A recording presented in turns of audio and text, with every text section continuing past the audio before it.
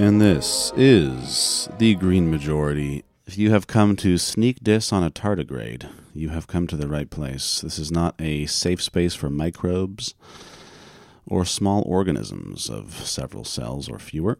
Did they make you guys experiment on those in like first year biology? Because they did that with us and I felt so bad. I remember getting a little petri dish of silicone and a water bear. And they're like, these things can survive anything. And then we just like tortured them for like an hour. No, we hacked up the formaldehyded bodies of fetal pigs. I mean, you didn't have to torture the thing alive like the tardigrade. No, I'm not a scientist. I'm not an evil person. This isn't how we find out that like Dave is actually a sociopath and he has a pattern of like torturing small animals and starting small fires in your family backyard for decades. That's an action that scientists do, Lauren, not I. He's not a scientist. And this is the Green Majority on CIUT 89.5 FM, the sound of your city. And the sound of your city just got a little bit more jubilant with the election of Ms. Olivia Chow, who is clearly an introverted radical and has been agitating since at least 1990 in this city and has some skip to her step, which our mayors of late have not had, which is nice to see. Someone who can move in space like a relatable human being. Olivia Chow was part of a group of people who overturned a ban on raves that Mel Lastman put in place. You see, there you go. In 2000. There it is. It's she's down to party. We're going to have an interview with Mr. Tim Nash, the sustainable economist. Yeah, we actually had an email from a listener who wanted to ask him a question, or wanted us to ask him a question. Is that why you've done the interview? We actually had planned the interview beforehand, and it just happened to really work out. But also, this is how responsive we are to your emails, listeners. Send us emails with questions, and we will endeavor to answer them. Send me emails telling me how cute and pretty I sound. I will also respond to that. Except that it'll come to me, and I'll just presume it's about me. That's the key here. So, Tim Nash, we talk about the Freakonomics episode about ESG, which what it gets wrong, the general state of mild optimism that he is feeling due to a number of experiences. I feel like he's been on that for a couple of decades. That seems to be his glide. Yeah, but I think it's a little more specific now in a way that was not maybe the case a year ago. And we're going to get to that interview. We're going to do a little bit of climate news, but Stefan I have no idea what Stefan's about to talk about, but I can't say that I'm excited for it. I mean, I'm not excited for it either. Yeah. Not so sure Tim Nash is going to feel as optimistic after listening to this episode. By the time he gets to his part of the episode, yeah, it's true. I'm sorry, Tim, in advance. So this is a story that has been slowly growing over the past few months on sort of my Twitter feeds and in places that I follow. And it's something, I think we mentioned this off the top of the show maybe a month or two ago. And I just wanted to come back to it because, A, there's a new interesting wrinkle that I think is just something that I haven't really seen in mainstream news. So I wanted to sort of mention it because I find it interesting.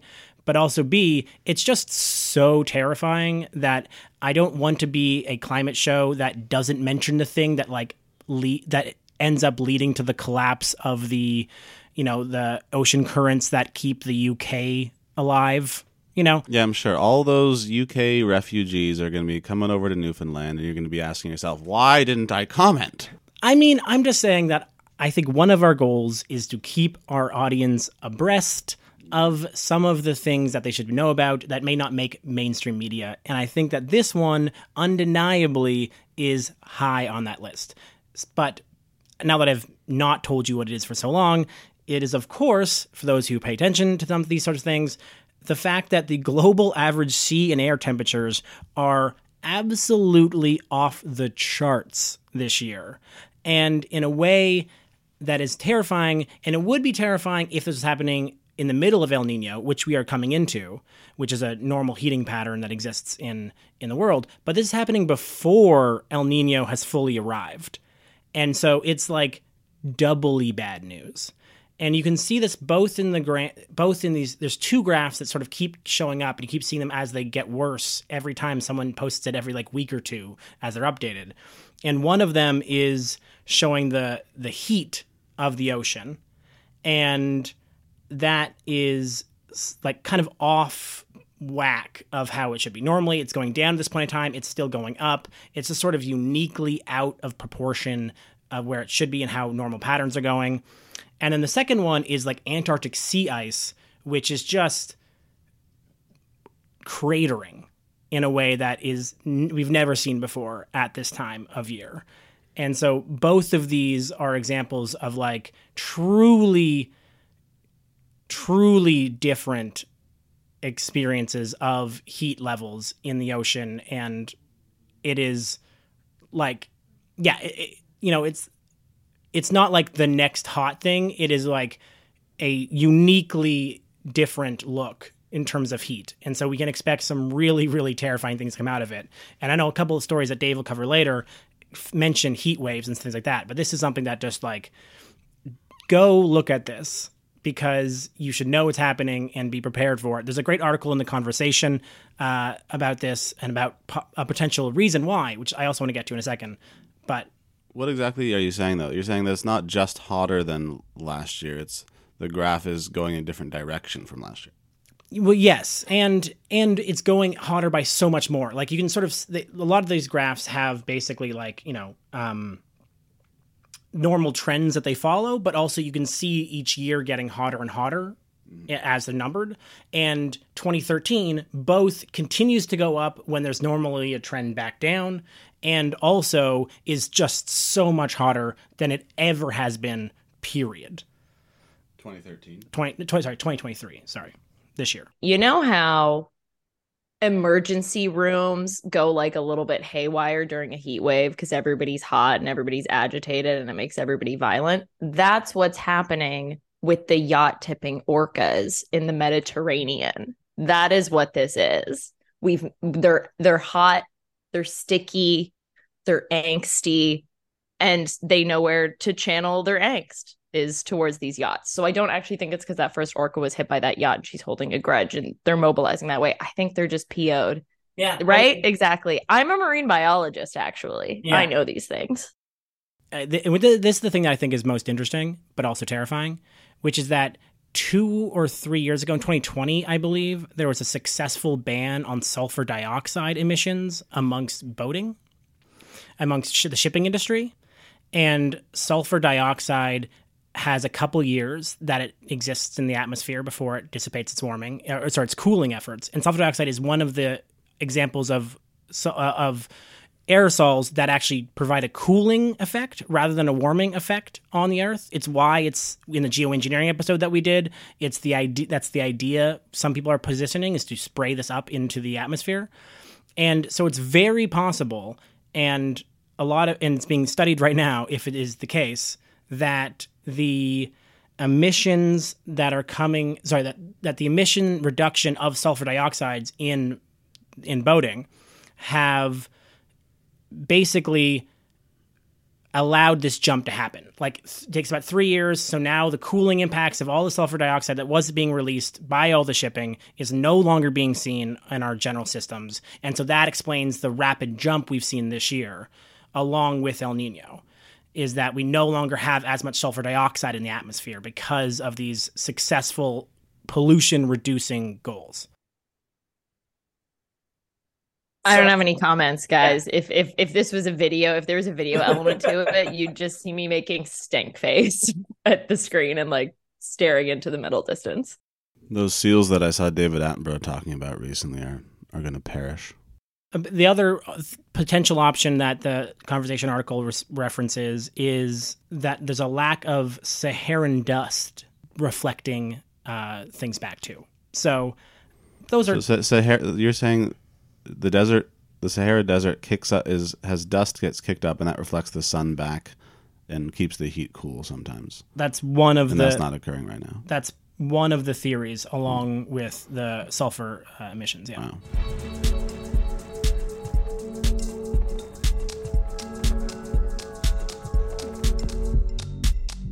Stop looking at me, you. Stop looking at me, you. Smoking that black butter shit. You're all bruised, intoxicated, yammering on. What does the government know? So Mitchell Beer reports for the Energy Mix that the CEO of OceanGate, Stockton Rush, who recently died with 4 of his passengers when his uncertified submersible imploded, was using the Titanic trips to prove his technology in the eyes of the oil and gas industry. Rush himself was an oil money heir and wanted to build a SpaceX for the ocean. He believed that new technologies did not need to be approved by anyone outside the company before bringing them to market. So his company was apparently profitable, or they predicted in 2017 that they would be profitable from the Titanic trips, but ultimately they were looking to become oil players. And Beer draws parallels to the oil industry, pointing to Exxon's deepwater drilling in Guyana, which would pin any spill on the country rather than the company. The huge pile of toxic waste larger than Vancouver in northern Alberta, which might end up being dumped into a river. And the proposed liquid natural gas plant in Texas, less than 6 miles from a SpaceX facility that has already caused several explosions. And Beer writes, quote, "The oil and gas industry faces several standards and faces safety standards and certifications as tough as OceanGate ever imagined, but its day-to-day practices have still led to a continuing avalanche of health, safety, and environmental violations. At least one former safety consultant has blown the whistle on industry practices, and the sector's performance will go from bad to worse as some of the world's biggest polluters move to decarbonize their portfolios by selling off their oldest, most marginal operations to smaller companies with even less ability or inclination to operate them safely." So he's just making a link here between like this sort of slapdash, haphazard way that oil companies can get away with stuff in the same way that OceanGate did, and I guess playing on just the fact that they're sort of linked in terms of profits, at least in the imagination of the owner. Yeah, well, no, that OceanGate story or the pieces about it really also informed me of an entire industry which I didn't know about, because like one of the things about this OceanGate, the submersible that existed used carbon fiber, which meant that no matter what, they could only go down once. And that was to make it cheaper. And apparently one of the reasons why they did that was because they wanted to sell to this type of person whose entire job is to take huge risks to find oil in weird places. And like there's a job of these people who are sort of like just go out into like these dangerous places to try to find oil, and they make millions of dollars if they succeed. But they're like kind of this dangerous and bad job that exists out there, and they're hoping to like make a bunch of these cheaply enough to sell to those people who could then go down and try to find oil in them. And fuel itself was going to cost $1 million just to get down that far. So like these are not was going cheap. to or did? Well, did, I guess. Yeah. We made it to the bottom. Hey, wait. So question. Sorry. Because this was a company that had operated for like, I was under the impression that it had operated for the better part of like a decade. Mm-hmm. They used single-use submersibles every single time? I think this was a new product they were trying to create. Like, I think it did work a few times, but yes, the switch to carbon fiber, from which everyone said was a bad idea, but that they did, was going to ensure that they could only ever use it once, instead of like titanium or something. Each vessel. Each vessel, yeah. But this wasn't the very first time they tried such a vessel. No, correct. Yeah, I mean, a lot of hubris going on here. A lot of hubris. And obviously, okay, to clarify, for listeners that might be offended that we're taking a somewhat scornful tone here, nobody thinks anybody deserved to die, especially not that poor 17-year-old boy who just went down with his dad because it was Father's Day. A farmland and a river in the Niger Delta have been contaminated by a new oil spill from Shell. This spill is considered major, although according to Al Jazeera, spills are always happening in that area because of vandalism and poor pipeline maintenance. There has been long-standing and intense opposition to the industry from locals. An ocean heat wave off of the UK and Ireland is smashing temperature records by up to 5 degrees Celsius. Puerto Rico has been going through extreme heat of 125 degrees Fahrenheit on the heat index. Texas has also recorded a record heat index of 125 degrees Fahrenheit, and various cities in Texas have recorded heat records. The Canadian Interagency Forest Fire Center has declared that 2023 is already the worst year for wildfires in Canadian history. We've already burned the most land. The fires themselves have so far are fewer, but are much larger than in 1989, which was the previous worst year. 75 of the world's biggest oil and gas companies have made net zero pledges that are essentially meaningless. Others are pretending to go net zero simply by selling off their most polluting projects rather than shutting them down. And finally, it was recently found that toxic gases like benzene are still leaking from abandoned oil wells in Pennsylvania. So quite conceivably, many other abandoned oil wells are leaking toxic gases. In the interview that we're about to do with Tim Nash, we talk a little bit about how a couple years ago when the price of oil was so low, the oil companies were coming and being like, we can't afford to go green, give us money. And then the Trudeau government gave them billions of dollars to basically publicize the cost, or publicize, that's the wrong word. What's the word I'm looking for here? National. Absorb? I don't know. I mean... Wow. It's fine. I can make this work. The Trudeau government gave, billions of dollars to the oil companies so that they wouldn't have to pay to clean up their own wells, which is still happening way slower than we want. And yet, here we are with their now making billions of dollars, and instead of doing any of the things they said they would do if they had the money, aka move towards greener initiatives, they have gone exactly the opposite direction and have these pledges that make no sense. And at some point, we have to understand that the oil companies are not going to stop this ongoing heat and destruction. And I don't know when that is, because this year's COP is run by an oil executive. So maybe next year. I think the story in that section that sticks out to me is the one that's focused on the forest fire season. And I know we've talked about it on the show, or maybe we haven't. The show sometimes blurs together with work calls. Honestly, I'm not gonna lie. But I know it's what everybody's been talking about lately, especially those of us in Ontario, in major cities who maybe aren't used to experiencing forest fire smoke as much as we have this past year. Myself being based out of Ottawa, the guys being based out of Toronto, it's something that it's a new phenomena for us. Generally speaking. So I think it's something that's definitely that we are all thinking about, especially as folks who work in climate. And I know by the time this airs, there will already have been a big 350 day of action that happened this week that was distributed, encouraging people to go to their MP offices and talk about the wildfire season with their MPs, and then also drum up a bit of sort of conversation in the media about it. But I think and what I hope comes out of this, I hope there are a lot of things that come out of it, but I think it would be really great if this is a moment that the climate community can sort of really seize on. Not that we're looking to capitalize off of the pain of people or leverage it in a way that is harmful, but just making sure that when we're talking about this wicked bananas wildfire season that's bringing so much destruction and pain to so many people, it's that we continuously bring it back to the culprits here. And the culprits are those oil and gas companies who are pledging to be net zero, who are rolling out Pathways Alliance initiatives to try to greenwash their operations and keep things going for as long as they possibly can, and make it really clear that these wildfires we're experiencing, this is climate change in action, and they're not going anywhere, and it's not going to get better anytime soon. And if we want to try to save each other and save ourselves, it's going to look like a lot of money going towards climate action, both mitigation and adaptation, and that loss and damage piece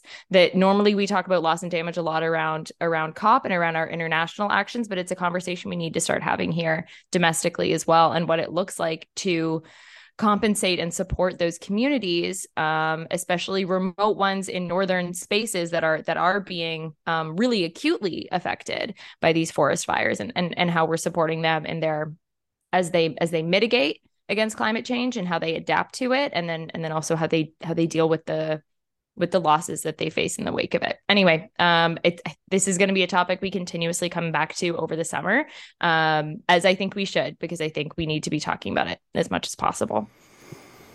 And we will go to a short music break and return with Stefan speaking with Mr. Tim Nash on the Green Majority.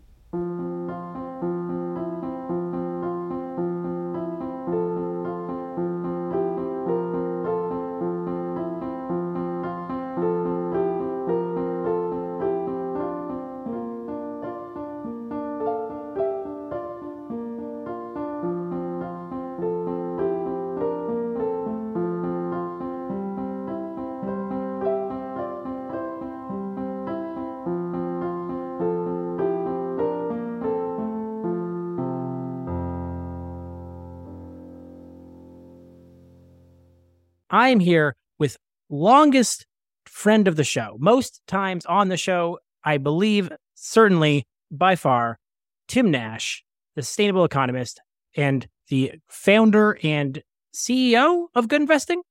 Sure, president, I think is what it says on my incorporation documents. All right, president. It's also more fun to say, the president of Good Investing. Thank you so much for being here. Thank you so much for having me. It's such a pleasure. Love this show, and it's so much fun for me to be on it.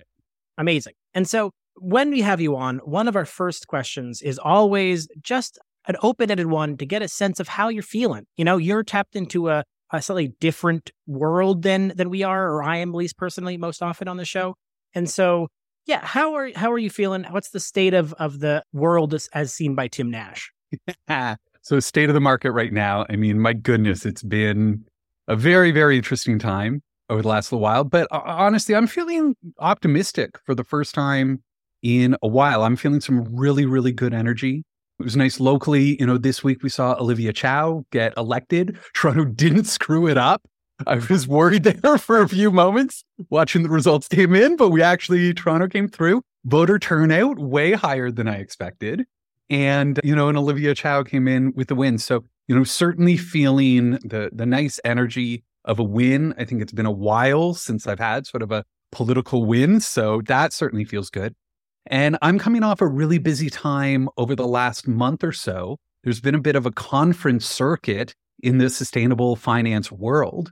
So I've been to a whole bunch of different conferences and events talking about various places within the sustainable finance ecosystem. And I got to say, I'm feeling really inspired. It's just nice to be in person with people again. I think I've really been missing that. But also it's given me the opportunity to take stock of how far we've come in the last few years. That, when the pandemic started, sustainable finance ecosystem was still fairly small, still somewhat niche. And my goodness, it really has grown and evolved and developed both on the supply side and on the demand side. There's a lot more nuanced conversations taking place, which is just incredible. So I've been really inspired by seeing the number of products that are available now. I mean, it's beyond my wildest dreams. And then also the interest from investors large and small, who now, the big challenge is figuring out, okay, what's the best option for me, right? Rather than should I or shouldn't I, it's now this more nuanced, what are the best approaches? So it's been a really, really cool time. I will say there's a bit of a cloud hanging over the industry right now. Last year, 2022, really did see this big pushback against sustainable investing. We kind of got branded with this acronym ESG, and that, everyone's got their own opinions about ESG investing now. And that we started to see a lot of criticisms for the first time, both from the left and from the right, which was really interesting. So, I do think there is this overhang or this cloud of skepticism and uncertainty. And to some degree, I think people are kind of trying to muddy the waters for us. At the same time, the amount of momentum, the amount of interest, the whole ecosystem is just popping right now. It's really exciting to see. That's amazing. We'll get to ESG a little bit more in a second. And one of the things I appreciate about our conversations around ESG, which for those who don't know is environment, social, and governance, right? That's the acronym? That's right. That this is environmental, social, and governance. Typically, it's done as an analysis method. So this is us looking at companies and not only at their financial, doing that financial analysis, but also looking at environmental, social, and governance indicators when we're assessing company. That said, it's kind of become a bit of a synonym for sustainability or sustainable investing. People are starting to use it as a bit of a noun, which for me is really confusing because to me, it's always been a descriptor. It's sort of a style of investing or an approach that we might use rather than a thing in and of itself. Yeah, and I think that caveat and also the idea that you've brought forward previously, which is that it shouldn't be understood as this whole savior experience, and that's not its intention, is something so important to keep in mind. But we'll get to that in a second.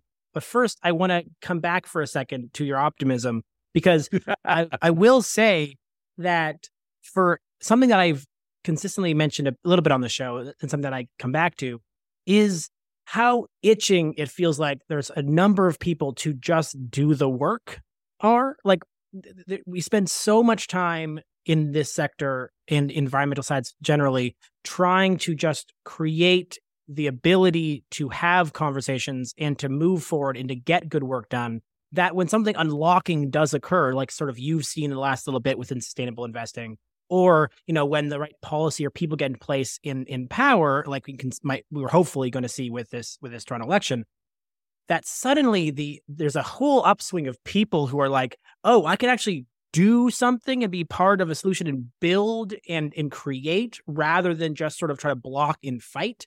And that to me is such a positive force, you know, to be able to actually bring people along, to give them something that they can do and build is so helpful. And you need to harness that. That's to me one of the biggest things about this moment right now is, like, I'm sure both in sustainable finance, but also within here in the city of Toronto, it's like we have to find ways to unlock the people who want to go and build and do better as quickly as possible so that you can bring that momentum and bring everyone up forward. Because it is both lovely to be a part of, but also infectious if you hit the right moment. Absolutely. And I think, you know, and I'm a realist. I listen to the show pretty much every week. So, you know, you keep me grounded in the realities of kind of how bad the situation is. And I get it. I don't want it to come across as me being naive that I'm optimistic. I really do understand the challenges that we're facing right now. But I do believe that the best antidote to despair is to roll up your sleeves and get to work. And for me, it's been a really good reminder over the last month that I'm not alone in this work. It can sometimes feel like really lonely work, and there is a community. And as Toronto, you know, it was so nice for us to come together as a community to have this electoral outcome. And I think that for me, seeing this sustainable finance ecosystem and these communities really growing and developing, that is what gives me hope. And I am seeing a lot more people looking for active solutions when it comes to tangible things that they can do about it. And obviously for me, one of these approaches is sustainable investing, that this is something within your realm of control that is absolutely an important lever. I would put it on par with voting and, you know, how you consume and how you earn your money, what kind of company you're working for. You know, these are all really important ways that we participate in society. And I want people to think of their investments as yet another lever. It's not a panacea. It's not a silver bullet. This is, you know, one tactic of many different tactics, but I happen to think it's a very important lever for us to be using. And that's why, you know, it is frustrating for me that there is sort of this skepticism right now, that I think there are a lot of people pushing back against it. And to a certain degree, I welcome it. Like, hey, yeah, let's talk about it. Let's, you know, I want people to explore it deeper. But I will say that, you know, whereas a few years ago, I would talk to people and, you know, meet them at a party or at a wedding. And what do you do? And I talk about sustainable finance. And whereas before they didn't really know what I was talking about, now it's really often that I bring these issues up and they actually have a very negative impression or bias against sustainable investing, even though it's clear they're not like experts or haven't gone too deep into it. But there is a perception among a pretty large group of the population that, you know, it is sort of BS or it's a scam or, you know, pick your derogatory term. Yeah. And so on that topic, there was a listener who reached out to us and they had listened to a Freakonomics episode about ESG and sort of talking about how it might actually make climate change worse is sort of I think that's the name of the show itself or the episode itself or something similar to that. And they wanted your opinion. And it was last week. And it was like, wow, this is remarkably serendipitous because I have a meeting. We're interviewing Tim next week. I will bring this to him. And so I'm wondering if you can sort of like go through the episode for our listeners who haven't heard this, because I imagine most have not. And then we can chat about it as we go through. Totally. So I heard this episode. A couple of people sent it to me, but Freakonomics is a podcast that I do subscribe to and listen to, very, very popular. And yeah, they kind of, you know, started to take, I would say, some shots at ESG investing with this episode. And I do think it falls into a broader narrative that's taking place. So, you know, I was already starting to think of my retort to this because I did find some pretty fundamental errors that I think they're making. And so, to have this opportunity with you is just awesome. So really, let me just kind of go through the episode. Please interrupt me at any time. If you want me to clarify something or, at any point, just jump in. But really happy to kind of take people through the episode, sort of my reaction to it. The first thing is that they really do introduce the whole episode with this concept of ESG investing, which again means environmental, social, and governance. Now, the way that I kind of frame the language around it is that really I much prefer the terms responsible investing or sustainable investing as the header, because under that header, there are a whole bunch of different approaches that we can use. And the problem is that the show really started to conflate these different approaches. They weren't clear in terms of the language they were using. So they introduced the whole thing as ESG investing, when really that is, again, a tactic. That is, ESG is an analysis process. And then right away, one of their first interviews is with Norway's sovereign wealth fund. So I don't know how much you know about Norway, but, they've kind of, they've been drilling for oil for a while. But, instead of it going to publicly traded companies, it's a nationalized company. So they've created this massive sovereign wealth fund. And they primarily use this strategy that we call negative screening or divestment, right? So they kind of have a blacklist. And literally, I think that's what they call it, is a blacklist of companies. These are human rights abusers. These are things like tobacco or gambling, these quote unquote sin sectors. And they do exclude oil and gas producers, very much on the sort of primary extraction is the thing they've said. And that really, that is their bread and butter. I've used their sort of blacklist as a list of some of the most evil companies when I'm trying to find that. It's a great research tool. But, ESG is very, very different from negative screening. These are two different approaches. So right off the bat, I was kind of shaking my fist at the radio, right? Because it's you're talking about ESG, but then the example that you're using is negative screening or divestment. So that's kind of the first sort of cardinal sin that I think the episode made, is just, conflating these different approaches that we use. From there, the second cardinal sin they committed is that this is such a pet peeve of mine, that with ESG, it's environmental, social, and governance issues. And so environmentally, and we've got probably 1,000 indicators across all three right now. So, a lot of them are on the environmental side, all the company's operations, pollutions, energy in, energy out, all these wonderful things. Social is looking a lot at their employees and also their sort of impact on society and, community outreach, stuff like that. But it's mostly about their employees and how well they treat their employees. And then governance is about how the company operates. And so this is a really wide-ranging perspective when we talk about ESG analysis. We're looking at a bunch of things, but they made the cardinal sin of ignoring the S and the G, the social and the governance, only focusing on the environment.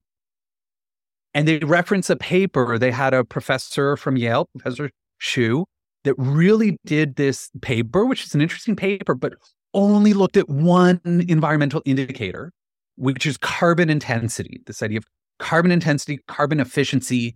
It's the tons of CO2 per $1 million of revenue, right? So this is a metric that we use. How many tons of CO2 does the company emit to create $1 million in revenue? So this is one indicator. It's not even the one that I would really focus on from an environmental standpoint, let alone, social or governance factors, which I think are often way more important than environment. But it takes this whole ESG and really simplifies it down to not only just the environment, but only one metric within the environment. Oh, I'm so frustrated. Right? Yeah. And that intensity factor is something that environmentalists have had problems with forever, right? Because when you talk about it in terms of, say, the oil sands keep often having this intensity targets, but that, of course, doesn't actually mean that you're necessarily even decreasing emissions, right? That's very right. easily, you could imagine I'm just getting more and more efficient and making money off the emissions I'm making, but your company could still be straight up increasing emissions for that entire time, as long as they're making more money in comparison to how emissions they're having. So it doesn't even necessarily indicate environmental benefit.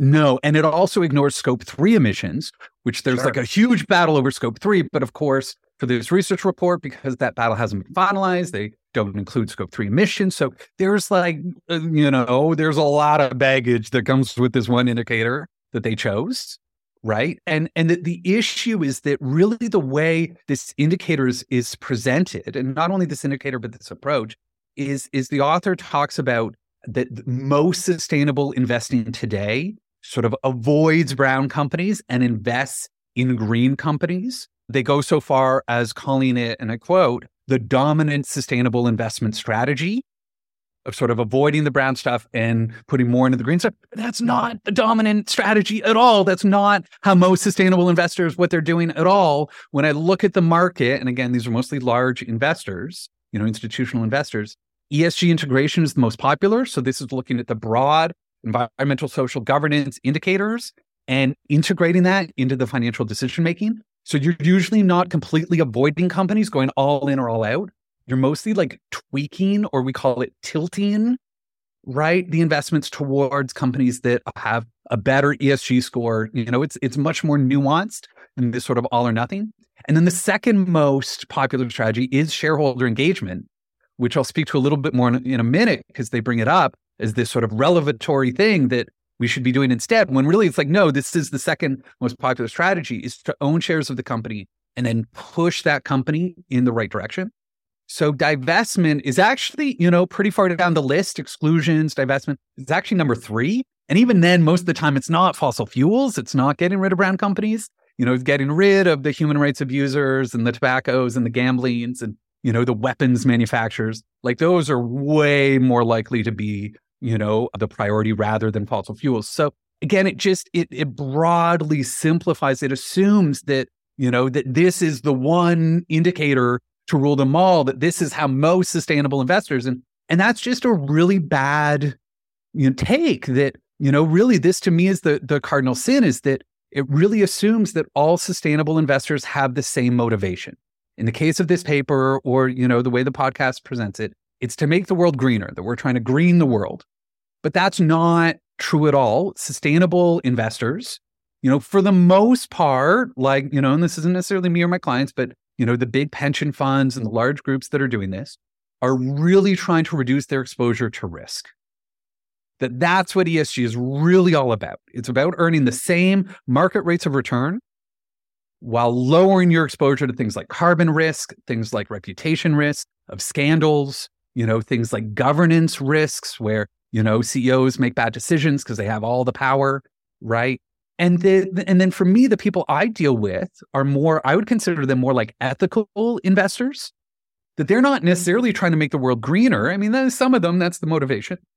But a lot of them, they're trying to earn the same returns in a way that just aligns more closely with their values.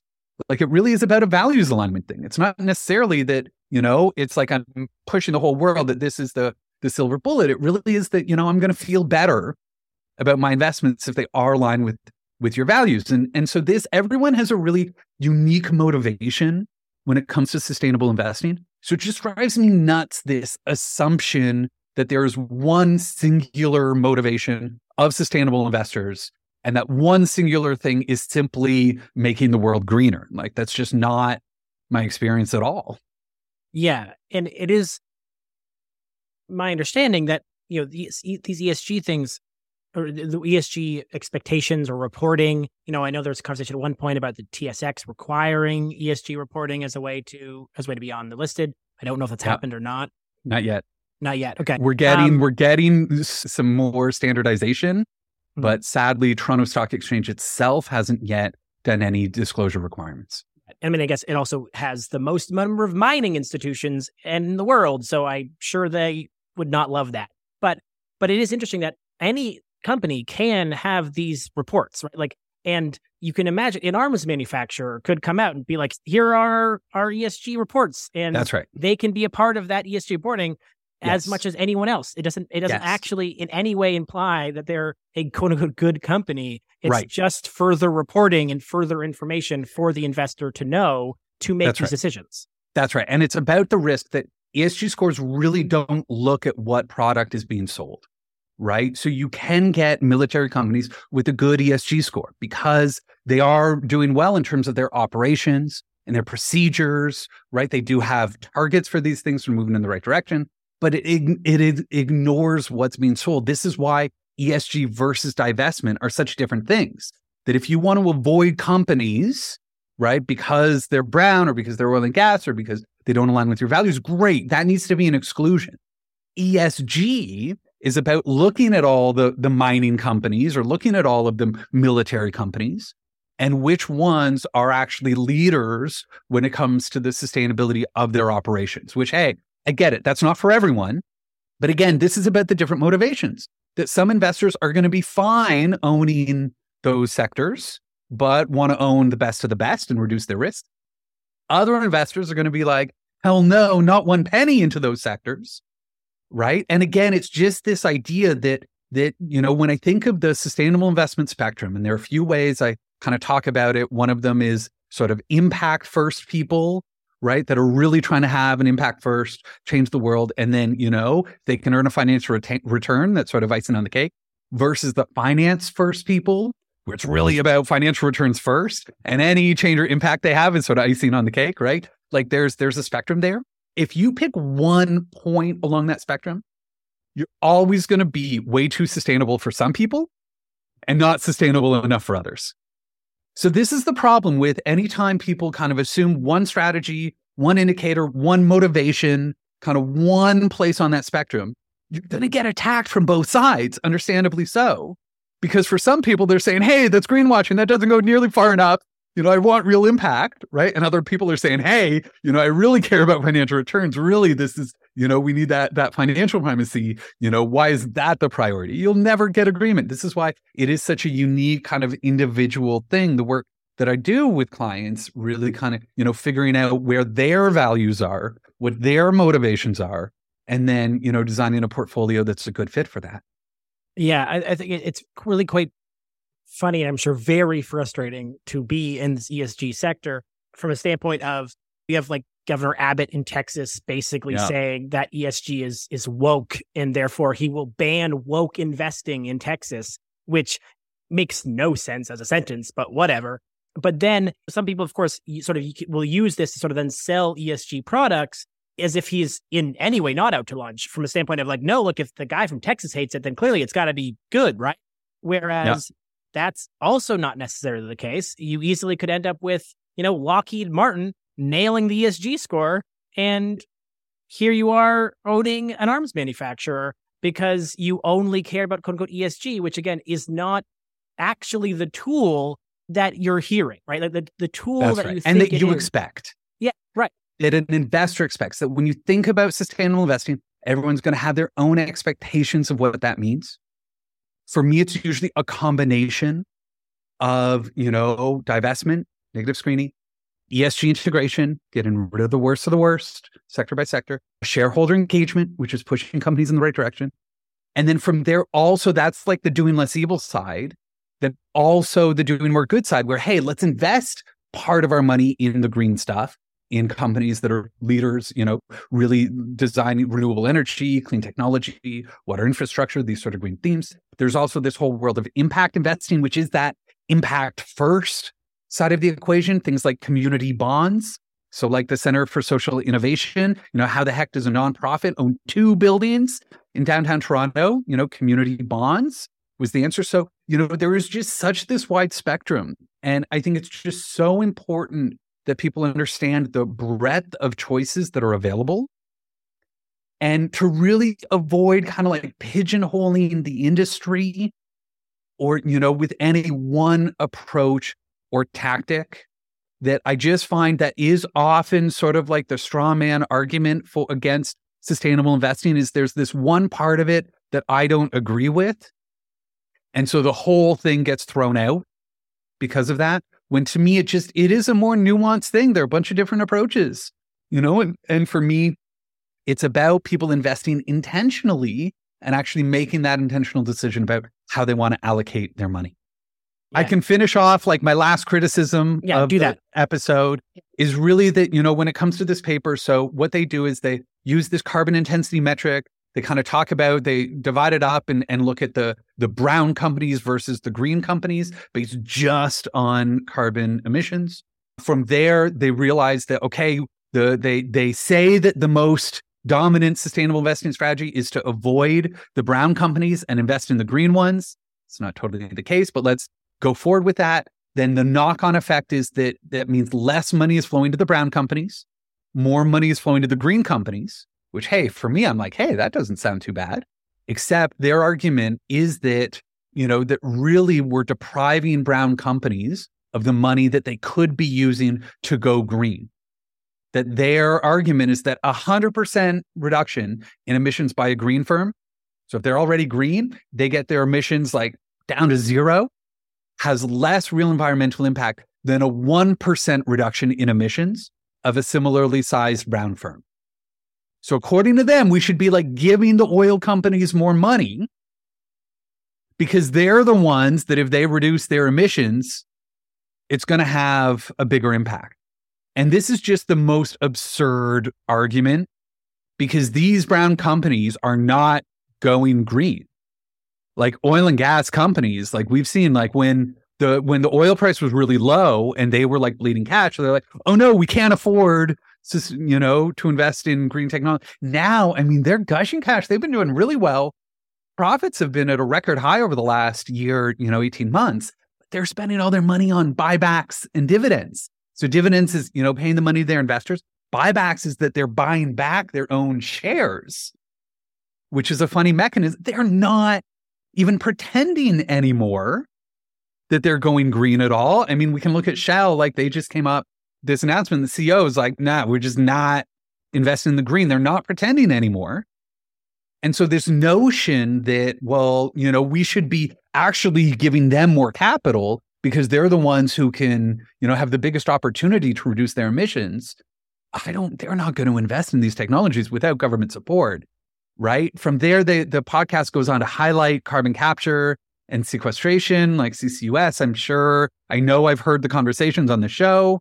We know that this is very likely a delay tactic to prop up the oil industry for longer, right? So that's presented as like a bit of a solution, like why people should be investing more money in oil. Like it's just kind of an absurd argument, right? And then they really put a highlight on shareholder engagement, which is owning shares of the company and pushing them in a more sustainable direction. There's the really cool story of engine number one. If you remember last year, they had a big victory at the ExxonMobil annual meeting where they got a few board seats. You remember this? Yeah, that was huge. Yeah, right. Super cool story. Except like, has that really changed Exxon? Have we seen any more wins from that? Not really. Like, is that really the strategy? We want to like own these shares and push them. Maybe okay, to each their own. But for me personally, like, I don't think that's, should be touted as the solution. And that really, to me, it is this notion that where they completely avoid the conversation of carbon risk, and which is really central to so much of sustainable investing, especially green investing, is understanding that there's risk from companies, that are not, there's the physical risk and the transition risk from carbon risk. And it's just completely avoids any of those conversations, which to me is like very short-sighted and, really unfortunately doesn't capture what I think are some of the most important points about sustainable investing. For sure. And so I want to, before we let you go, I want to get the one question that is relevant that came from a listener to put to you, which is, given your points about how this Freakonomics show did not really do a great job in sort of making this clear, and that you're sort of continue to believe that ESG is a useful tool in terms of trying to ensure that you're at least paying attention, or it's at least useful information to use as you make your decision, is maybe more an accurate way to put that. The question is, if there was someone who has no time to figure out what these ratings mean or why, are there relatively safe havens for, ESG products, or relatively safe ways that you can engage with products that might avoid some of the pitfalls that we've already discussed? So it's really tricky here because when we talk about safe, I'm not sure whether we mean low risk or whether we mean safe from a greenwashing sustainability standpoint, right? And so this is why my financial planner brain is like, oh, but there are things we can do that achieve both of those. So number one, what I would say is that now every single financial institution in Canada has at least an option. it might not be a great option. And that, this is where I spend a lot of time going through and which ones are better than, but if you have zero time to think about this or figure this out, at least whoever your money person is, right, have the conversation, see if there is an option that they provide, because that'll always be the easiest path. And I'll be honest that, if you've got zero time, that's kind of, really the only suggestion I can make. From there, carve out part of your portfolio, not all of your money, but part of it for impact investments. That community bonds, green bonds, local small scale stuff. There are a number of really, really cool community bonds that are coming on the market right now. A lot of them have to do with affordable housing. So a group called Propolis out in Kamloops is building a sustainable co-op, affordable housing co-op. The Kensington Market Community Land Trust is something people here in Toronto should be keeping their eye on, that I believe they're about to do a community bond offering. Now, these are going to be the safest thing from an ethical standpoint. These are that really there is undeniable impact when it comes to these community bonds. However, financially, there are some risks. These things are nonprofits. They're not liquid, right? Your money gets locked in, right? There are some unique financial risks when it comes to that. Really, if you're looking at the safest thing and absolutely guaranteed, the only thing that's zero risk from a financial lens is going to be something like a GIC, a guaranteed investment certificate, right? Which is, and I would suggest looking at the credit union market, that there are a lot of really cool credit unions that in my mind are always going to be more ethical than the banks.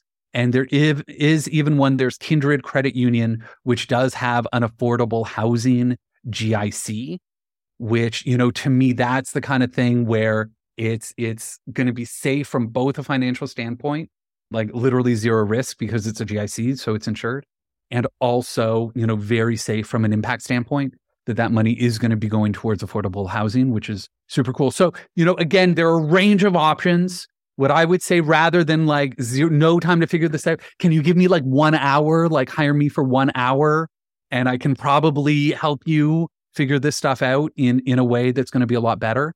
But that's kind of the approach that I look at it, is looking, understanding what does safe mean from both an ethical perspective and from a financial perspective. Amazing. Well, thank you so much, Tim. This has always been wonderful and informative and nuanced, which is so necessary. I feel like 90% of the time when the answer is, then you're usually getting closer to the truth than when the answer is this thing specifically. So I greatly appreciate your time.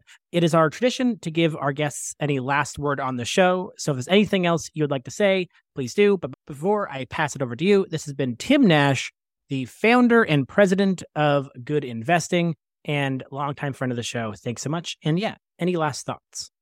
Yeah, I'm happy to be a shill for my personal business. So if people want to reach out, my website is goodinvesting.com. I give everyone a free consultation. So if you just want to chat about these things, you can sign up, chat with me for half an hour for free. Really just want people to give a little bit of thought to their investments, understanding that there are just lots of really good options on the market that I hope people want to take a look at.